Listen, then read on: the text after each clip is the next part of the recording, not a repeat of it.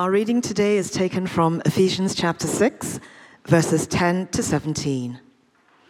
Finally, be strong in the Lord and in his mighty power. Put on the full armor of God so that you can take your stand against the devil's schemes. For our struggle is not against flesh and blood, but against the rulers, against authorities, against the powers of this dark world, and against the spiritual forces of evil in the heavenly realms. Therefore, put on the full armor of God, so that when the day of evil comes, you may be able to stand your ground. And after you have done everything, to stand. Stand firm then, with the belt of truth buckled around your waist, with the breastplate of righteousness in place, and with your feet fitted with the readiness that comes from the gospel of peace. In addition to all this, take up your shield of faith, with which you can extinguish all the flaming arrows of the evil one. Take the helmet of salvation and the sword of the Spirit, which is the word of God. This is the word of the Lord. Well, good morning, everyone. My name's Simon. I'm one of the ministers here, and I'm delighted to be sharing with you this morning. If you have a Bible, please turn to Ephesians chapter 6.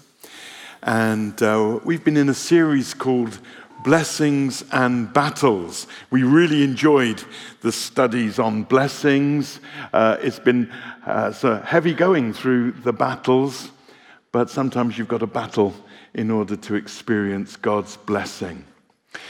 I do recommend, if you haven't seen it online or you weren't here last Sunday and the Sunday before, to follow up on our Rector Stephen's 2 sermons introducing the nature and character of the spiritual battle that we find ourselves in, and then last week introducing us to the arms and the armor with which God equips us in order to stand and to fight. Let's pray, and then we'll get stuck in. Lord, we thank you for your presence with us. And we bless you, Lord, today. And we ask that you would draw even closer to us. And that you would open your word, and by your Spirit you would speak to us. That you'd open our eyes and you'd open our hearts. Thank you, Lord. Amen. Well, a few years ago, I was invited to go and speak to the British troops who were serving at the time in Afghanistan. And I agreed, but in the end, things got, it didn't happen. But when I was invited, I asked the colonel who invited me. I was speaking out in Germany to the British troops at the time. And I said, will I be at the rear with the gear? He said, come out and speak. I said, am I at the rear with the gear? And he replied, and I wrote it down, there is no rear. It's a 360-degree sphere of combat. Every military personnel, whether a cook or a driver, is armed. They are a combat soldier first. And what we've seen in this series over the last few weeks is that all Christians are born again into the warfare of God. We are all called to fight the good fight, or more literally, as the text says, war the good warfare. And there is a war that rages, as Stephen explored with us 2 weeks ago. And it rages between the forces of darkness and evil and the forces of light, between the kingdom of heaven and the kingdom of darkness, between what St. Paul calls the evil forces in the evil day and the evil one against the beautiful one, King Jesus. And faced with an enemy, we need armor and we need armaments. When Russia invaded the Ukraine, the Americans offered to evacuate President Zelensky out of Kyiv. And some of you remember that he famously replied, "The fight is here. I need ammunition and not a ride out." The fight is here. And what we need is ammunition and armor. And God doesn't evacuate us from this contest that we find ourselves in, a spiritual contest in the heavenly realms that is played out in the everyday natural. The fight is upon us, and God has given us everything that we need to protect, to defend, to equip us to advance. And Stephen opened up the armor of God last week. I want to think about three aspects that we're equipped with. And first, we're told to take up the shield of faith. We're told to take it up to extinguish the flaming darts, the arrows of the evil one. And your faith personally and the faith is under fire. Faith in the faith. Faith is belief. It's both a verb and a noun. It's the believing and it's what we believe in. And both of these things are targeted by the demonic in the spiritual battle. Both of them are attacked and opposed and undermined. The faith itself, what we believe, the gospel, the good news, the revelation that comes to us through Jesus Christ, and our act of assent and trust and commitment to that. Both of these things are attacked by the enemy. And Paul offers this image of fiery arrows, as it were, that are fired against it. We're probably to think in terms of arrows. The word that's used there for these fiery darts could mean missiles or sort of hand bolts, but they're fiery. And when the Romans were fighting, they often would face enemies who would send a hail of arrows, many that had been dipped in tar and ignited, so that there wouldn't just be the impact of the penetration of the arrow that would wound, but then the fire would spread. And this is an image that Paul picks up.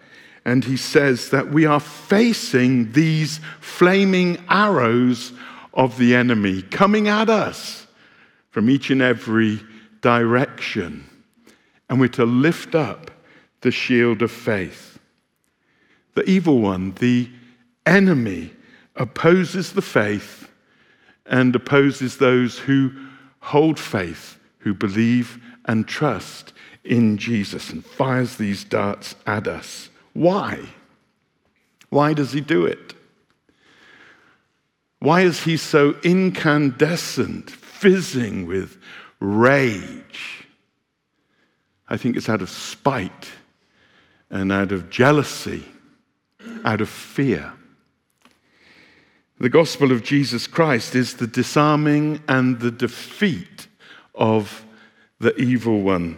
And the gospel brings deliverance from his evil snares and brings us into life. He seeks to bring death. It brings us into life. He seeks to lie and deceive. The gospel brings us into truth. He seeks to bring darkness and oppression. The gospel brings us into freedom and light. And the gospel, the faith, the belief that Jesus brings to us is the undoing of all the undoing that the enemy has wrought. It reverses every curse that he has sought to bring upon us.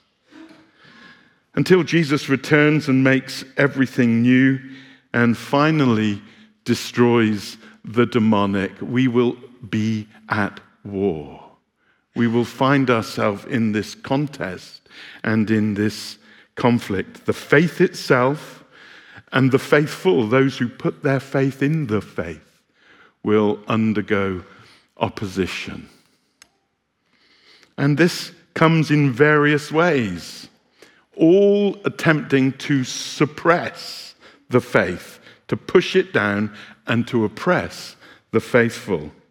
We see it particularly in kind of ideological forms with competing worldviews that would seek to diminish, disdain, push to one side the Christian faith. All sorts of isms. Obviously, atheism that tells us that faith is a fairy tale and which is a direct assault on the faith. It says there's no basis for that faith. There is no God. There is no Jesus. There is no salvation. You are just, the product of sort of, random in infinity, in eternity. That life came into a pond and grew legs and crawled out and eventually became us, and that there is no God anywhere in that trajectory. Atheism. And in the public eye, there are public historians and scientists, and they're all pontificating, trying to undermine what we believe in, the fact of belief. Secularism, of course, that says faith is to play no role in society beyond that of a private hobby on the level of golf or tiddlywinks or something. Anyone got a hobby in tiddlywinks? At Oxford at one time you could get a half blue in tiddlywinks. Totalitarianism, which is the imposition of an ideology is often opposed to Jesus and the gospel, whether it's Islamism or communism or fascism or anarchism or any other sort of ism that you can think of that seeks to undermine the faith and the faithful. Materialism is so prevalent here in the West, and hedonism, where the gospel and trust in Jesus is supplanted and replaced by the pursuit of pleasure and the acquisition of stuff. Anything that seeks to make you bow to an idol and an ideology rather than to King Jesus. And along with aiming at the faith itself, the believer's believing is in the enemy's sights. He wants to intimidate us.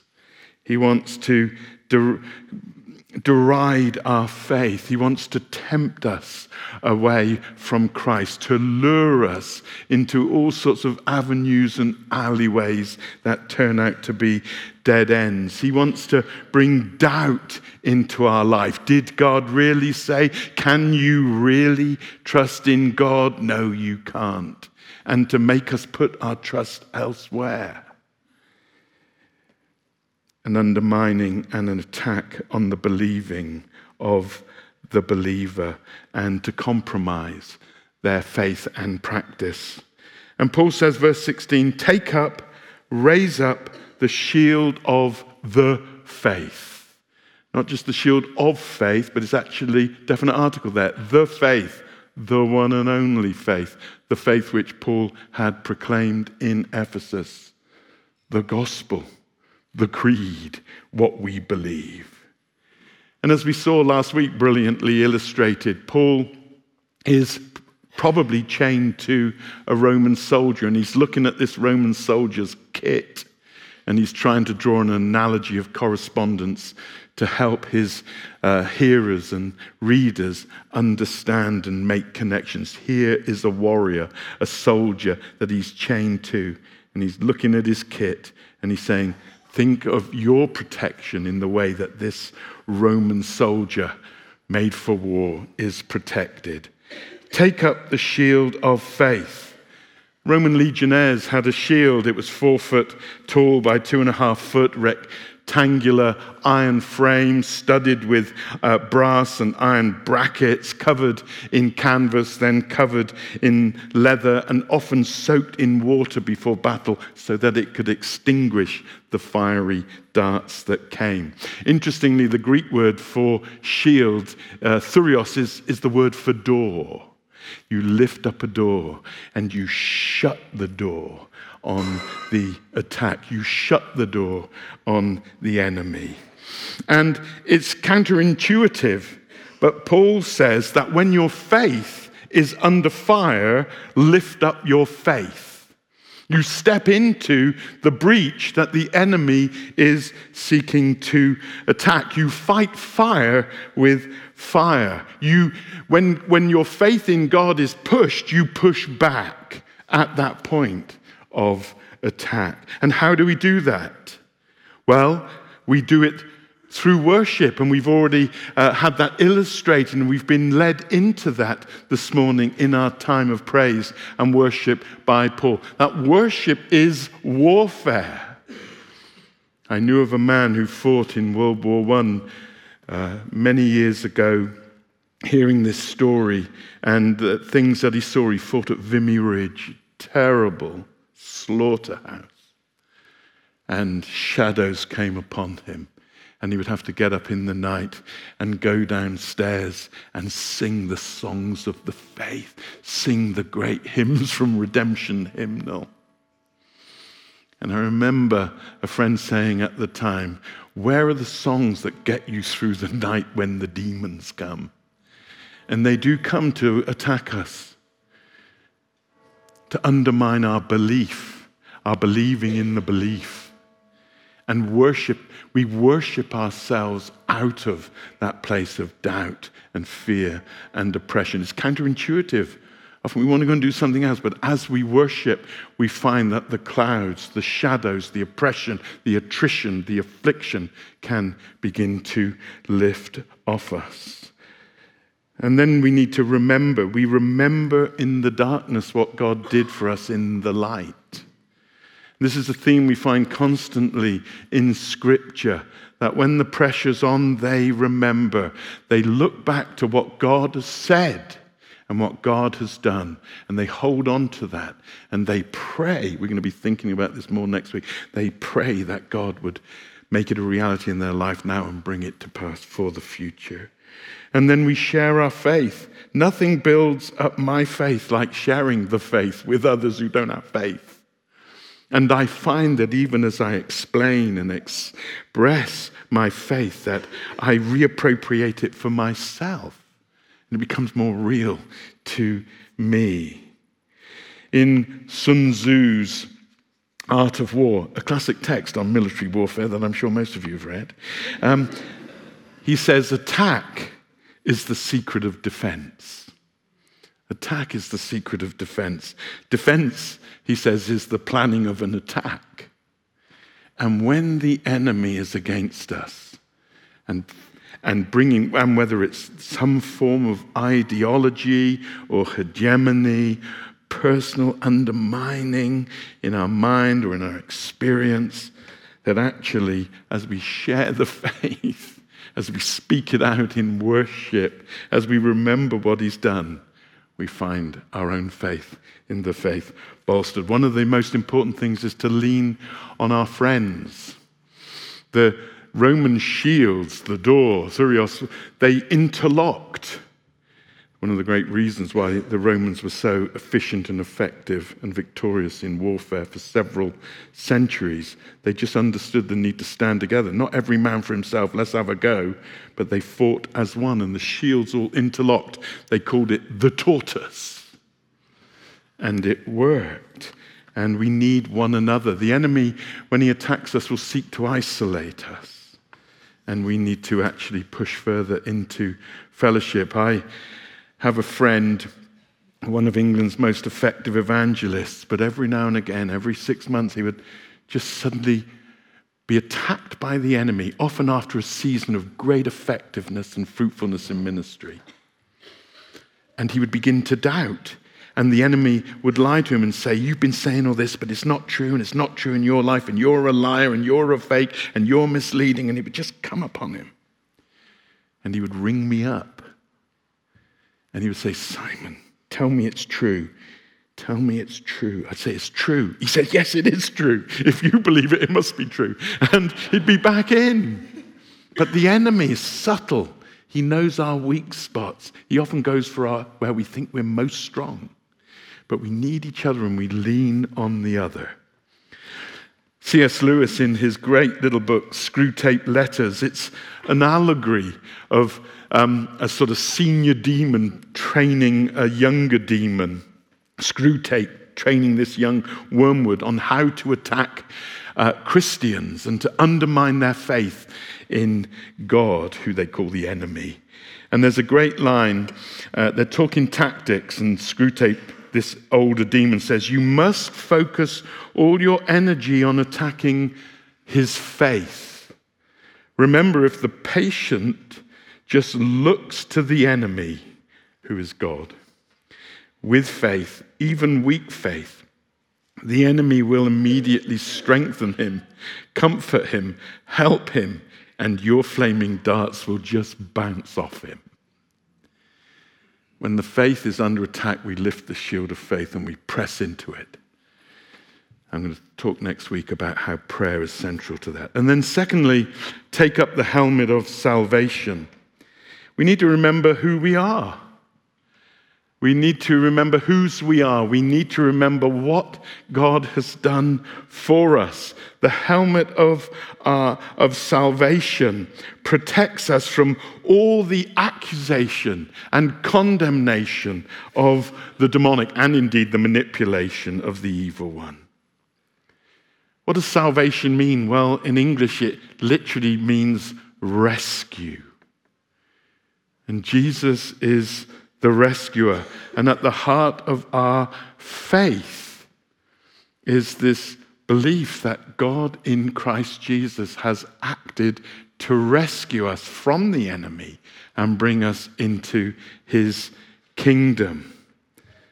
And that he's got, not only is it a rescue from, but it's a rescue for a life with God, a life of goodness and blessing.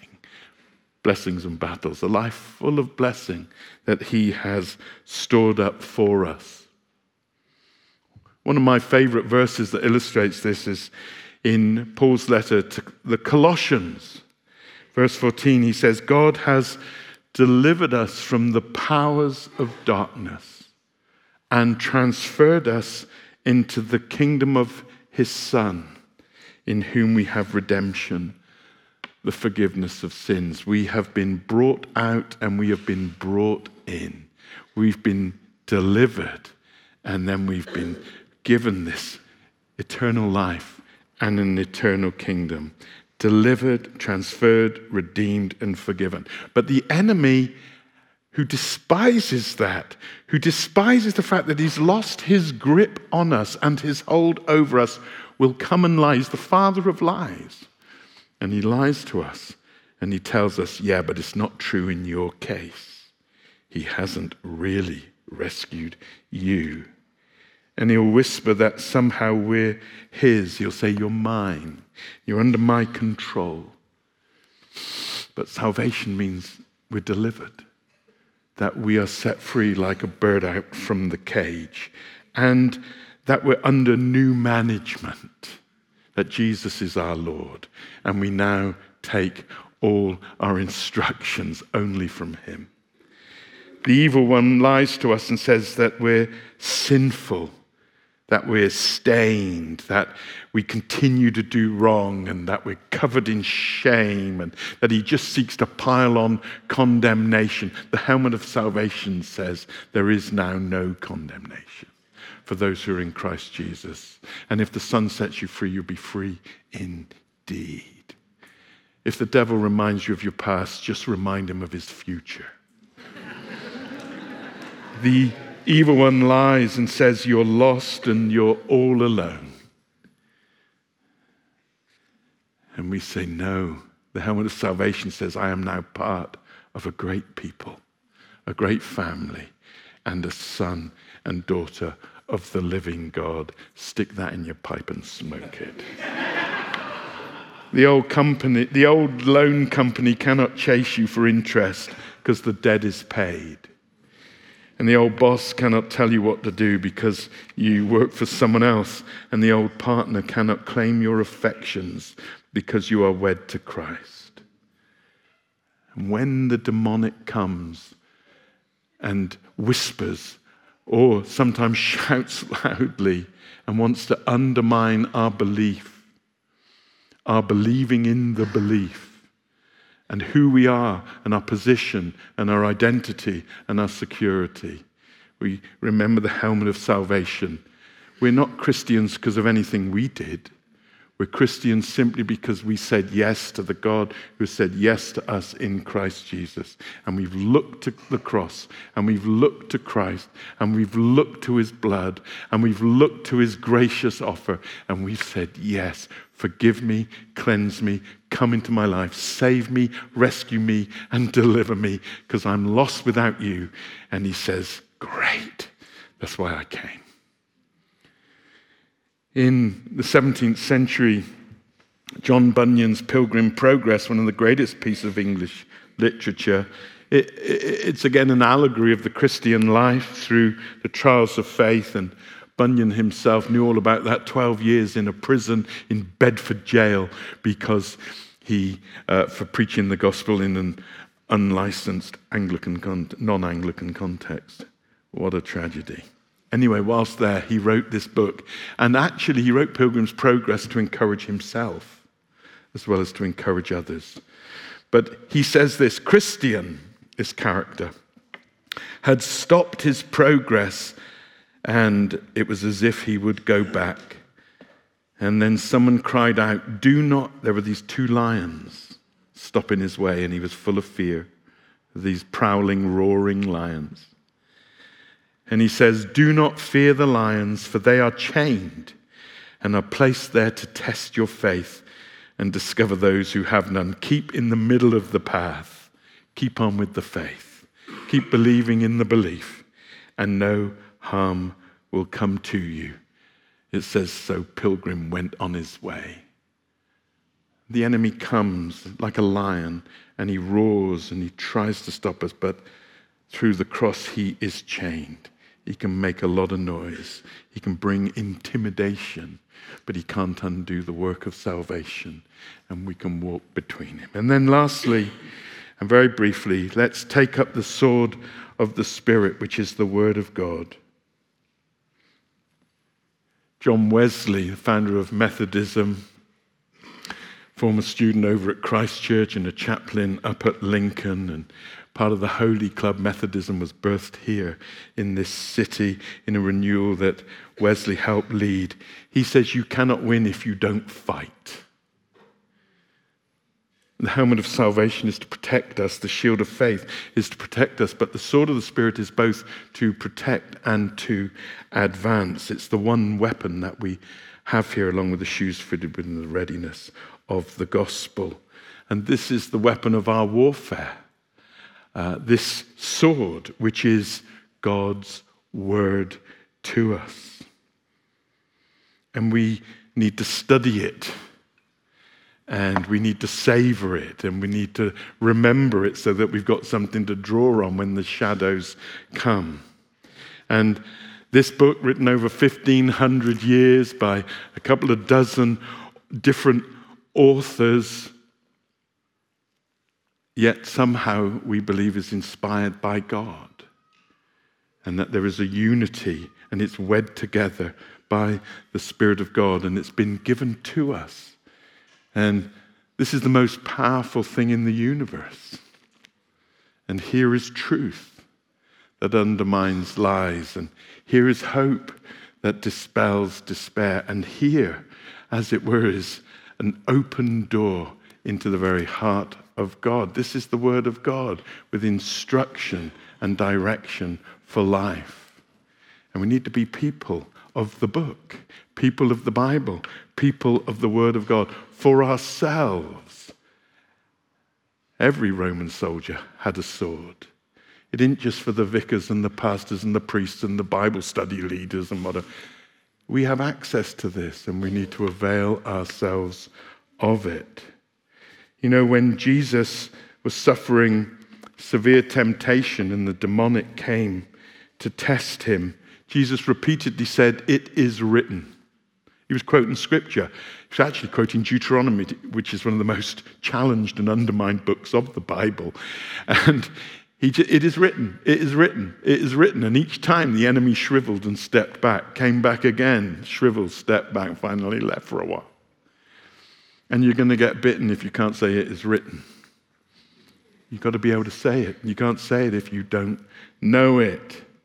When Jesus was challenged about his own identity, he quoted the word. And when facing accusation and the machinations of the Pharisees, again inspired by the demonic, he turned and quoted scripture. When challenging the injustice going on in the temple, he quoted scripture. Even at that place of agony at Calvary, when he hung between life and death and entered into death to bring us life, he was quoting the book. And we need to be those who know this scripture. Again, C.S. Lewis in Screwtape Letters, the older demon teaching the young one, he says, don't let him, the Christian, open the enemy's book. Have him think he's not feeling spiritual enough. Suggest it's too complicated. Tell him he's too tired. Be vigilant. 5 minutes of prayerful reading can set him back months. We've got to be people of the book. And church is no substitute for your own reading of the book. It's a sword of the Spirit, sharper than any two-edged sword. This is where God's Spirit inspired it, alights upon it, and uses it to advance his cause and cut down the enemy. There have been many famous swords in history and in literature. I had a whole long list, but I haven't got time. But what about King Arthur? He had Excalibur, a mythic sword to establish his kingdom. And Aragorn, son of Arathorn, had Anduril, the fame of the West, to unite against Sauron and defeat him.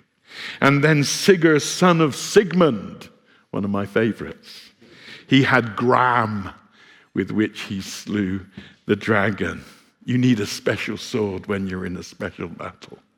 And we've been given one. This word of God, written over all those years by different people in different contexts and different literature, and yet united by being inspired by God and revealing God and bringing us to God and instructing us how we should walk with God. And it's been written and collated and treasured and passed on and transmitted to us. And we've got access to this treasure, this sword. Let's read it and use it. You'll know, we've all sung it, or many of us will have sung it at school over the years. The hymn from the poet Blake. I shall not cease from endless strife, nor shall the sword sleep in my hand, till we have built Jerusalem on England's green and pleasant land, or rather green and troubled land. We need to be people of the book. I need to finish. A while ago, I was invited to speak at Wycliffe Hall, where they prepare ministers for ordination, train the ordinands. And the theme they gave me was to preach on the armour of God in Ephesians 6. Anyway, when it came to it, I agreed to it in advance, but when it came to it, I was so busy. I had like so many talks to sort that I thought I'll just try and get out of it. So I rang him up and I said, listen, is it possible that I could preach on something different and break the series that you're in? Anyway, very graciously, because they thought if I didn't do it, they didn't have a preacher, they said, sure, you can do that. I thought, great, I'll just use something else I'm doing this week. Anyway, I went to the catacombs, which is our St. Aldate's prayer rooms, and I walked in, and I sat down, and as I looked across on the bin, I saw a page of scripture just sat on the bin, like that. I thought, what's all that? Anyway, I got up and I picked it up. And I was really annoyed, A, because, someone had sort of ripped out a page from scripture, and B, because it was being thrown in the bin. But it was this passage, Ephesians chapter 6. There at the top, the armour of God. I thought, oh no, I'm going to have to ring them up now and say, I will preach on the armour of God, I've got a visual aid. Don't rip it out and don't bin it. And that's true for us. This has everything we need to receive the blessing, to stand in the battle. Don't rip it out. Don't put it in the bin, but instead put it on. Amen. Let's stand, and we're coming to the Lord's table.